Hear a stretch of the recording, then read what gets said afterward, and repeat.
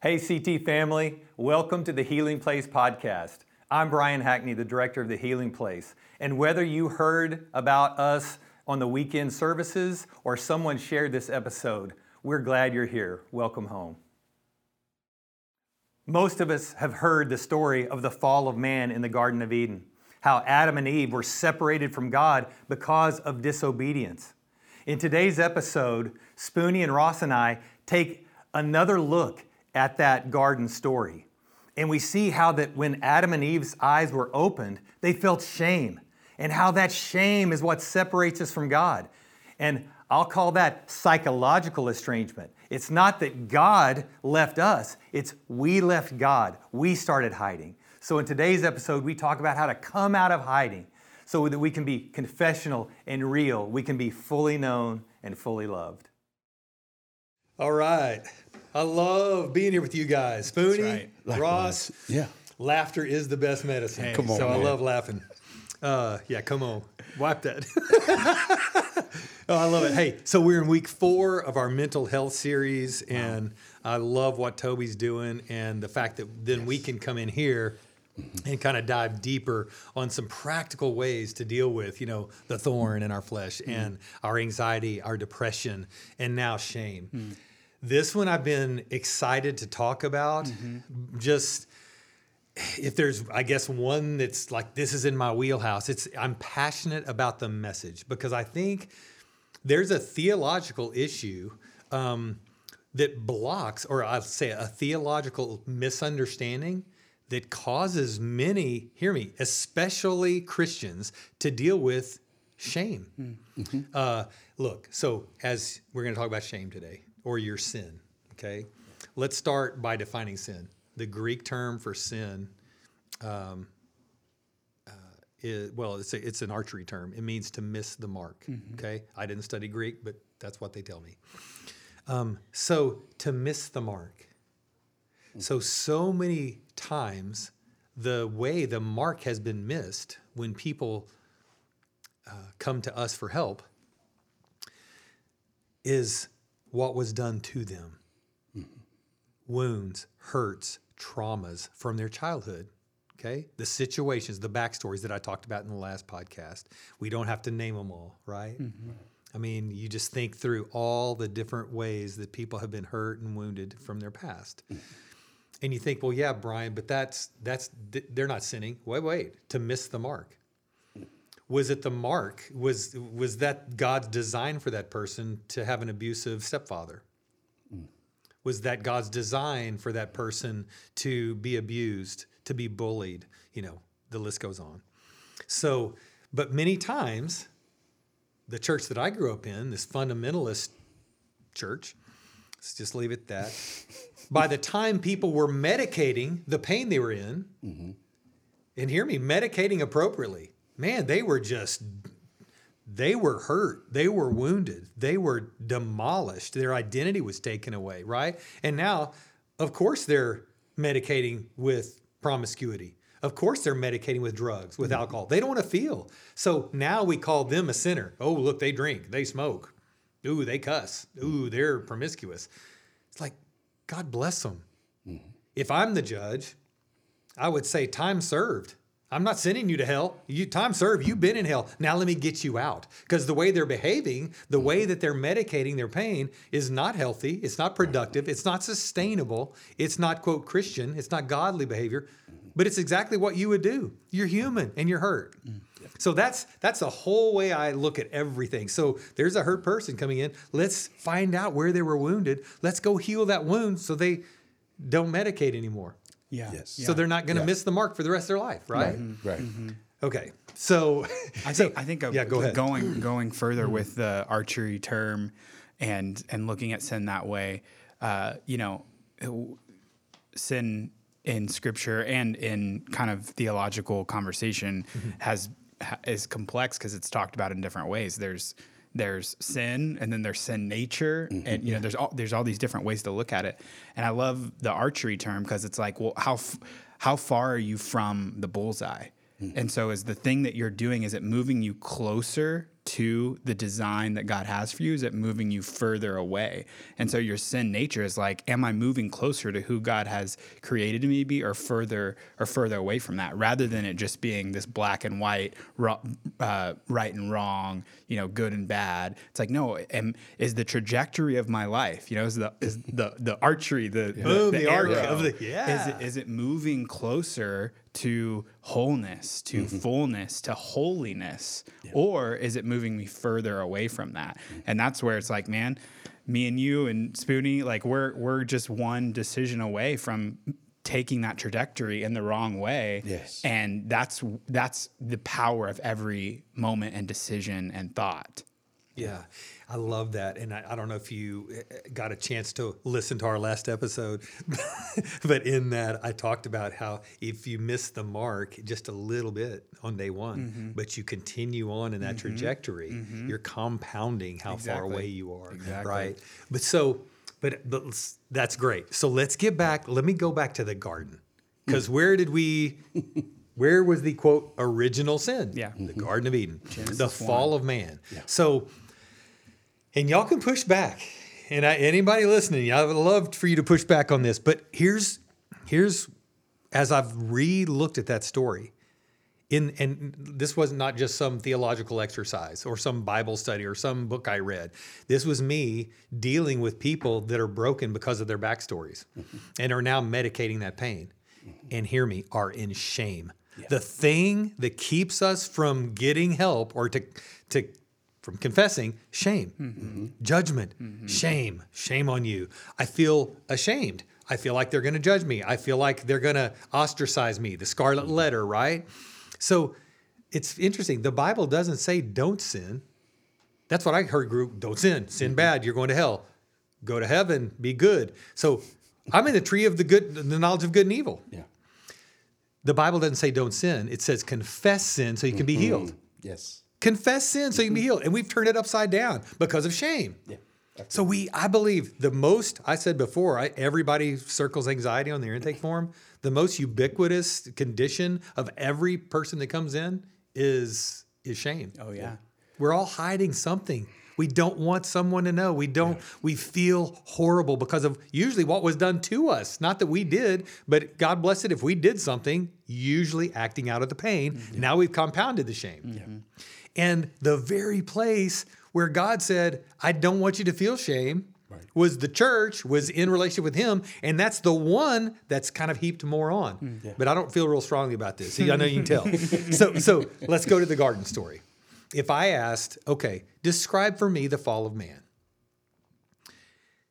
Here's the way how we've summed this story up. It's just this overarching story of God said, don't do something. We disobeyed. See there? And now he's mad and you're going to pay.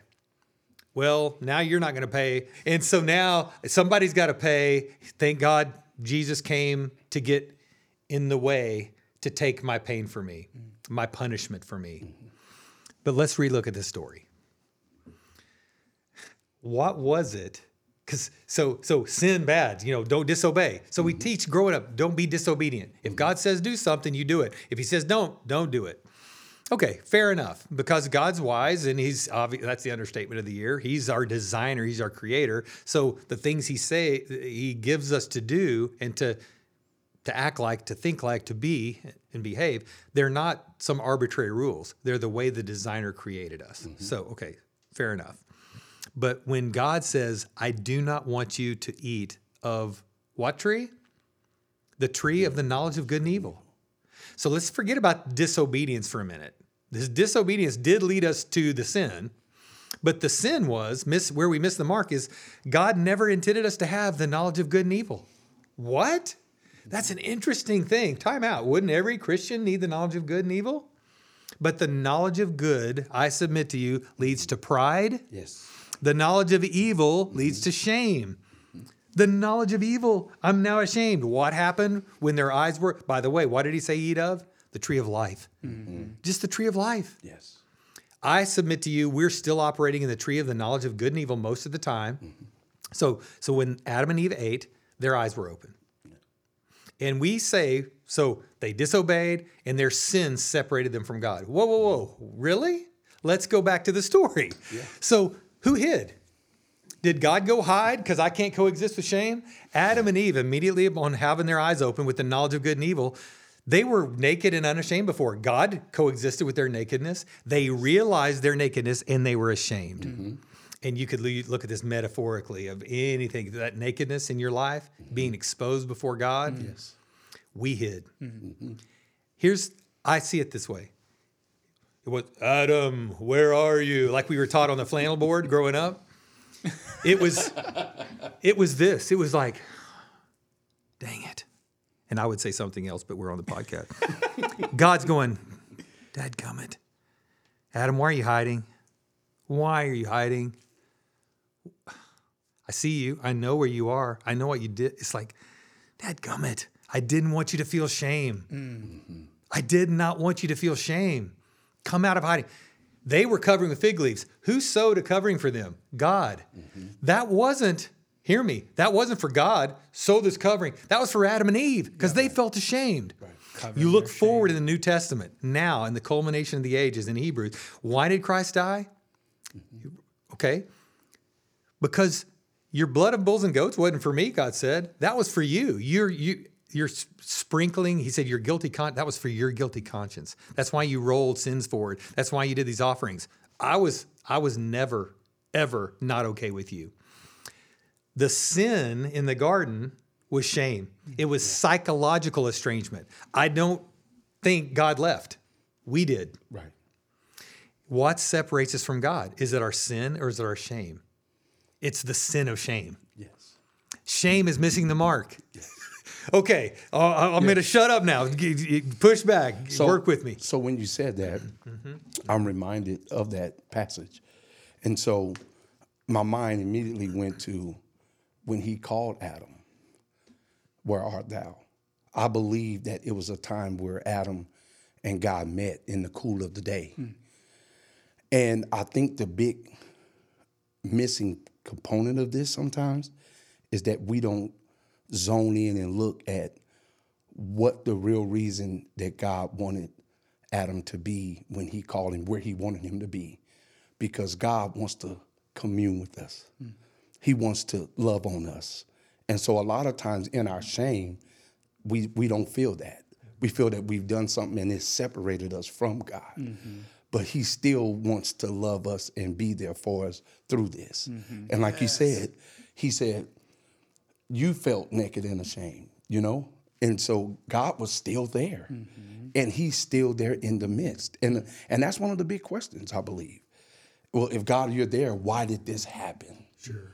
You know, why did you let this happen? That's one of the big, it's funny because on the episode that we did, and on actually the day that we did our taping, I was kind of waiting for my turn, if you will, and I scrolled through my phone, and as I looked through my phone, I saw that one of my really good friends' mother passed from COVID.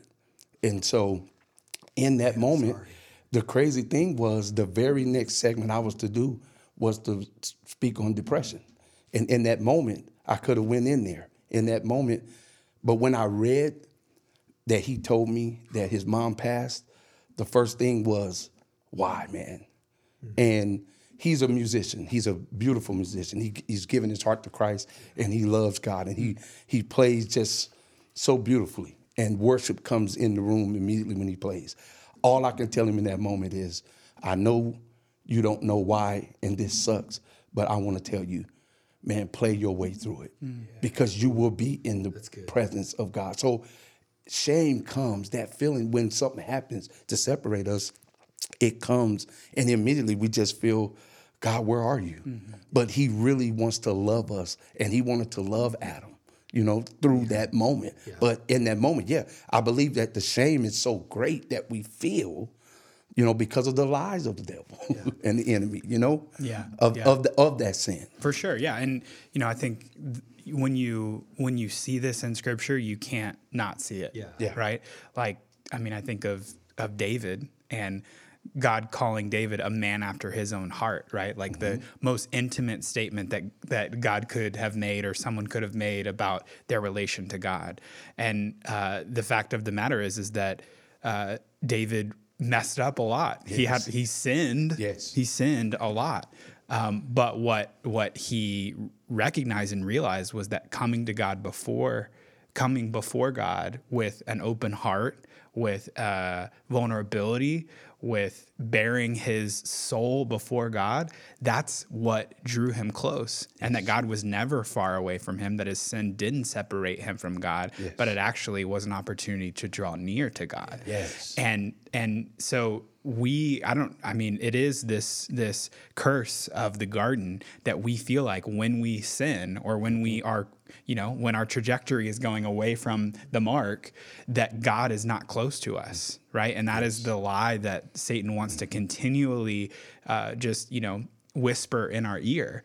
But in reality, it's psychological, right? It's all in our head. And once we can realize that no matter what we do, I was talking to a friend the other day, and he was telling me that it's like this inner comfort and inner peace that no matter if we're where we want to be, if we're where we need to be, that God is still at the core connected to us, that he loves us no matter what, that, Romans 8:28, like it's just all of these things. It's like, God will never leave you or forsake you. No sin can separate you from the love of, like all of these things that point to this core idea that somehow we continually forget, we can't remember this truth that, when we mess up, somehow it separates us from God, when in reality, prodigal son, he's right there waiting for us. It's all woven throughout Pacing the Scripture. porch, running to us, kill the fatted calf.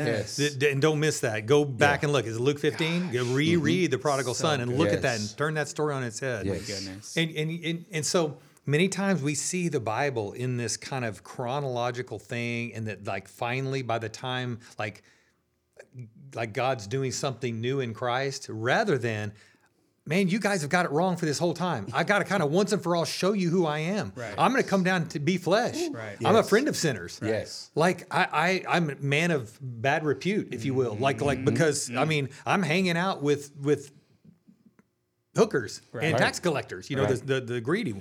And it's like, and then on the cross, the gospel isn't, if you're good, you can go to heaven. No, the gospel, the good news, look at 2 Corinthians 5. He doesn't count your sins against you. Right. Like, that's the good news. He never did. You did. So, again, we say, well, if you're separated from God, who moved? We've said, like, he didn't. You did. But it's not like you did. It's like in your mind, you thought he was gone, but you went there. No, you're not separated from God. Right. Now, so you're the man. Jesus said, Emmanuel, God with us. Jesus became flesh. But then he left. He said, whoa, don't freak out. I'm going to go one step further. I'm going to come back. And I'm going to live where? In you. We're the manifest presence of God. How am I separate? Right. The sin of shame separates you. You just did something in your mind that's it's not real. It's not possible. Right. You made yourself separate, and God's out there, and I got a gap, or Jesus had to gap, or I've got to do something to get close. Jesus came to show there was never a separation. Yes. Oh my gosh, this is revolutionary, guys. Because you know what Toby's talked about is his deal with anxiety. My deal is, you know what led to that or leads to it? Sometimes there's who knows, and it's out of nowhere, and there's never a logical, but a lot of it's shame. Yeah. Yep. Growing up with this shame-based identity. If they really knew me, would they love me? Right. It's like, oh my gosh, bless his heart. Bless us all who feel ashamed. Yes. The girl who finally admits, like, yeah, I shouldn't have gone to that party. I was raped at this party, but I knew better. I shouldn't have done it. And it's like, God bless you. You were an innocent person who went to a party. You're not shameful. You did nothing wrong. Yep. God bless you. I want to cry as a father, as God would want to cry over this girl. Not that she's not good enough. It's the guy who lived his whole life with anger and rage, and it's showing up in his marriage. Why? Because he told himself the story. I fell off the roof when I was a little boy, horse playing when my dad was fixing that chimney. But the truth was his father threw him off the roof. And he lived with the truth. Wow, my dad, could he hate me? Could he think I'm just a screw up? He threw me off that roof. Who does that to a son he loves? So I'm not lovable. So I need now to get my validation from work or from the other woman. Yes. Right? Until he goes back and heals that wound. That was not about you. That was about a father who was out of control. Yes. You're not shamed. You are worthy of love. God created you in Genesis 1 before the fall of 3. He said, it is good. It is good. Who deceived him? The messenger of Satan. Satan. Yes. Psst, hey, did he really say? It's the lie. It's the deception. Goodness. It's good stuff. And we have. And I'm just, my heart, literally, it's like, if I could tell everyone, you're not as bad as you think you are. Yes. Like, God loves you. He created you, said it's good. Oh, but you don't know. Of course you did. Look what happened to you. Right. And again, I'm not saying victim. I'm saying we're screwed up. We live in a fallen world. Yes. And when people are acting out because, and we know crap rolls downhill and generational. Yes. Why? Well, Yes. he was an alcoholic. He was an alcoholic. He didn't have his father. He didn't have his father. I mean, it goes up. He was abusive. He was abusive. He was abusive. Of course, that's the way it works. Absolutely. So we have to come in and say it stops here. And how? If you live in shame and hiding, you're going to perpetuate this feeling that you're away from God and you're not good enough. Yeah. And you're going to be depressed. You're going to be anxious. God wants to say, I love you. I created you and it is good. And come to me and confess so you can be healed. That's right. That's right. Yes. I think one of the most beautiful passages in Scripture to me is Jesus in the Garden of Gethsemane, because it's this confession before God. Because I think a lot of times, to back up a little bit, a lot of times the person that we're the least honest with is God. Right? About what we're feeling, about what we're going through, about what we think about him, what we think about our spouse, what we think about our kids, and going back to David, whatever, God's calling us to bear ourselves before him and be open about really what's going on. And this is encapsulated in the Garden of Gethsemane story. Jesus is on his face, on his hands and knees, and he's saying, God, I don't want to go to the cross. I don't want to do the thing that you have purposed me to do. The one thing on this earth that you've purposed me to do, I don't want to do it. And what else is beautiful about that is you look at the story arc of Jesus. This is at the top of the story arc, which means this is one of the most important moments in the story, right? And the most important moment in the story of Jesus is him facing his shame. I don't want to do this. I don't want to do your will. Think about going before God and saying, hey, God, the thing that you've called me to, I don't want to do it. Wow. I don't want to do it. Wow. So if Jesus, the archetypal human, can come before God and share his deepest feelings. Hang on. The archetypal divine human. There you Yes. go. There you go. Don't forget that Tied part. together. Archetype, but divine human. Right. Who was Jesus again? He was God. God in the flesh. That's right. God That's right. in the flesh. That's right. Okay, sorry. I had to throw that in there. So if he can do that, if we have a pattern of what it's like to live through Jesus, and what he does is he tells God when he's feeling like he doesn't want to be obedient. Right. He doesn't want to take the arc towards the center of the target.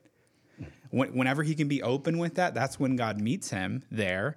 And just like we talked about with Paul and the thorn, God doesn't take it away from him, but he gives him the grace to be able to continue to walk through into his purpose. Wow. And so I just think that's so comforting to me to know that I can bring whatever I'm feeling before God.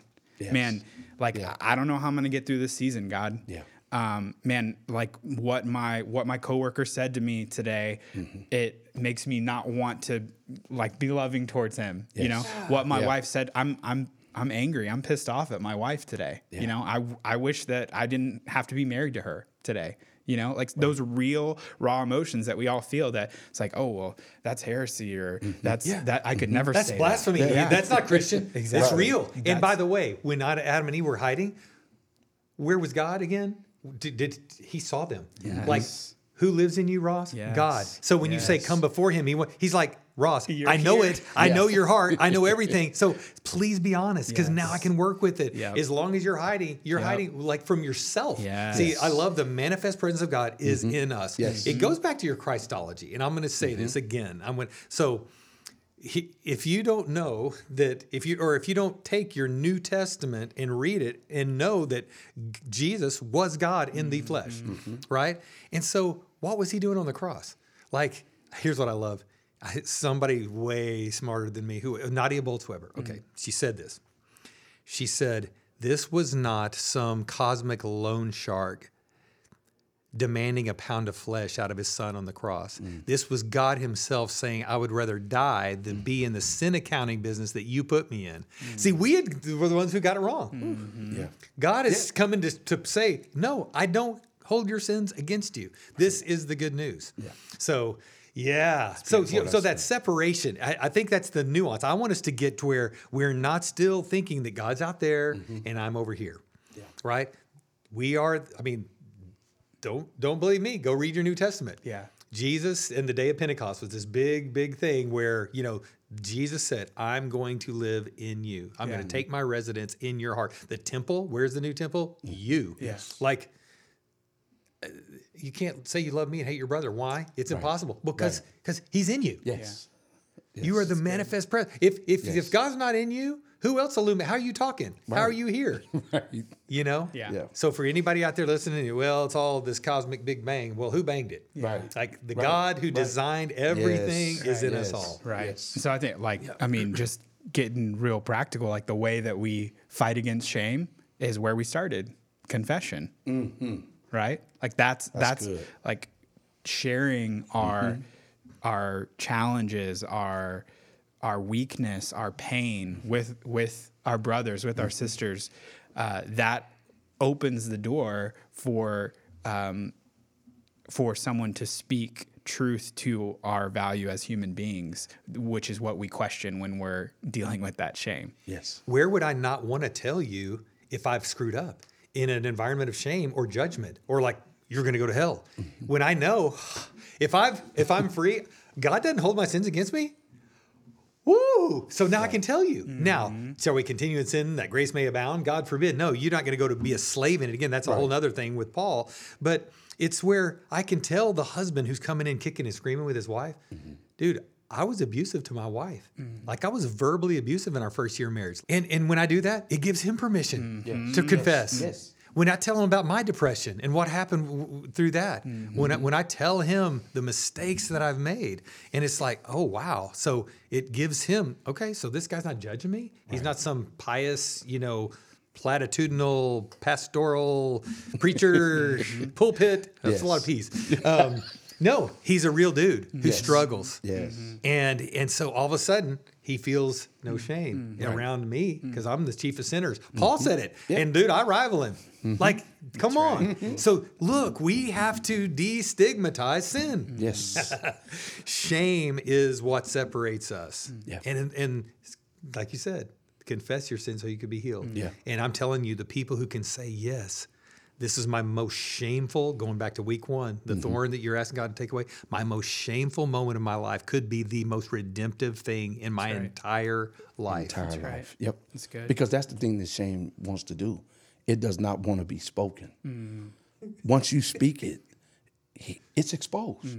And so therefore, it's like when I hear you and when you talk or when I confess, it's like, oh man, there's not going to be any judgment here. Okay, so the next question is, so hey Brian, how did you get through yours? Hey Ross, how did you get through yours? And so now you're sharing how you overcame, which takes us to Revelation 12:11. Yeah. And when you speak in a testimony, we were overcome by our testimony in the blood of the Lamb. Yeah. So the blood covers us Yeah. because he was that sacrificial lamb. So If therefore, it's like when you expose that thing, now it has no place to hide anymore longer.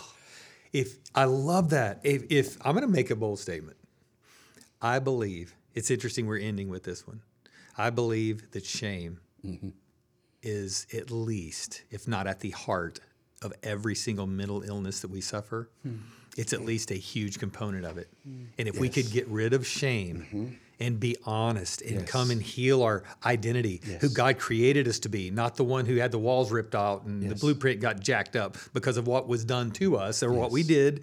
But it's returning us to our original blueprint that God created us in His image. Yes. I'm an image bearer, and He said it is good. It's interesting. If you go back, like where did Genesis come from? I know it's inspired by God, but if you think about these generations, look, I don't care how old you think the earth is, but let's just say people were telling stories for a long, long, long time about humanity and the human condition before it ever got written down. Right. Yes. And to think the oldest thing out there that we start with has survived who knows how many millennia, if you will. And the story is told of man feeling shame and separating us from woo, baby. There's something to that. There's a reason why. It's funny. I was listening to somebody the other day. It was actually a Joe Rogan podcast, and he said he started using it. He goes, "Yeah, that's the trap we fall into. Yeah, that's the pitfall." And I kept hearing fall, fall, fall. I go, "That's the fall of man," and it was shame. And I was going, wow, there it is. No wonder it's the oldest surviving. Like, if God wanted to get any message out, that He had to come way out in Revelation and stamp, valid. It's that story. But it's so wild. I believe. So my challenge, my prayer, my hope is, as we wrap this day, we could go on forever, but is that we can see God in a new light. That He is the judge that is crying over our backstories and says, time served. I don't want to send you to hell. I want you out of hell. And that we can see ourselves as created in His image. That's right. And that it is good. And others. And Yes. to see others the same way, right? Yes. Yeah. Come on. That's good stuff.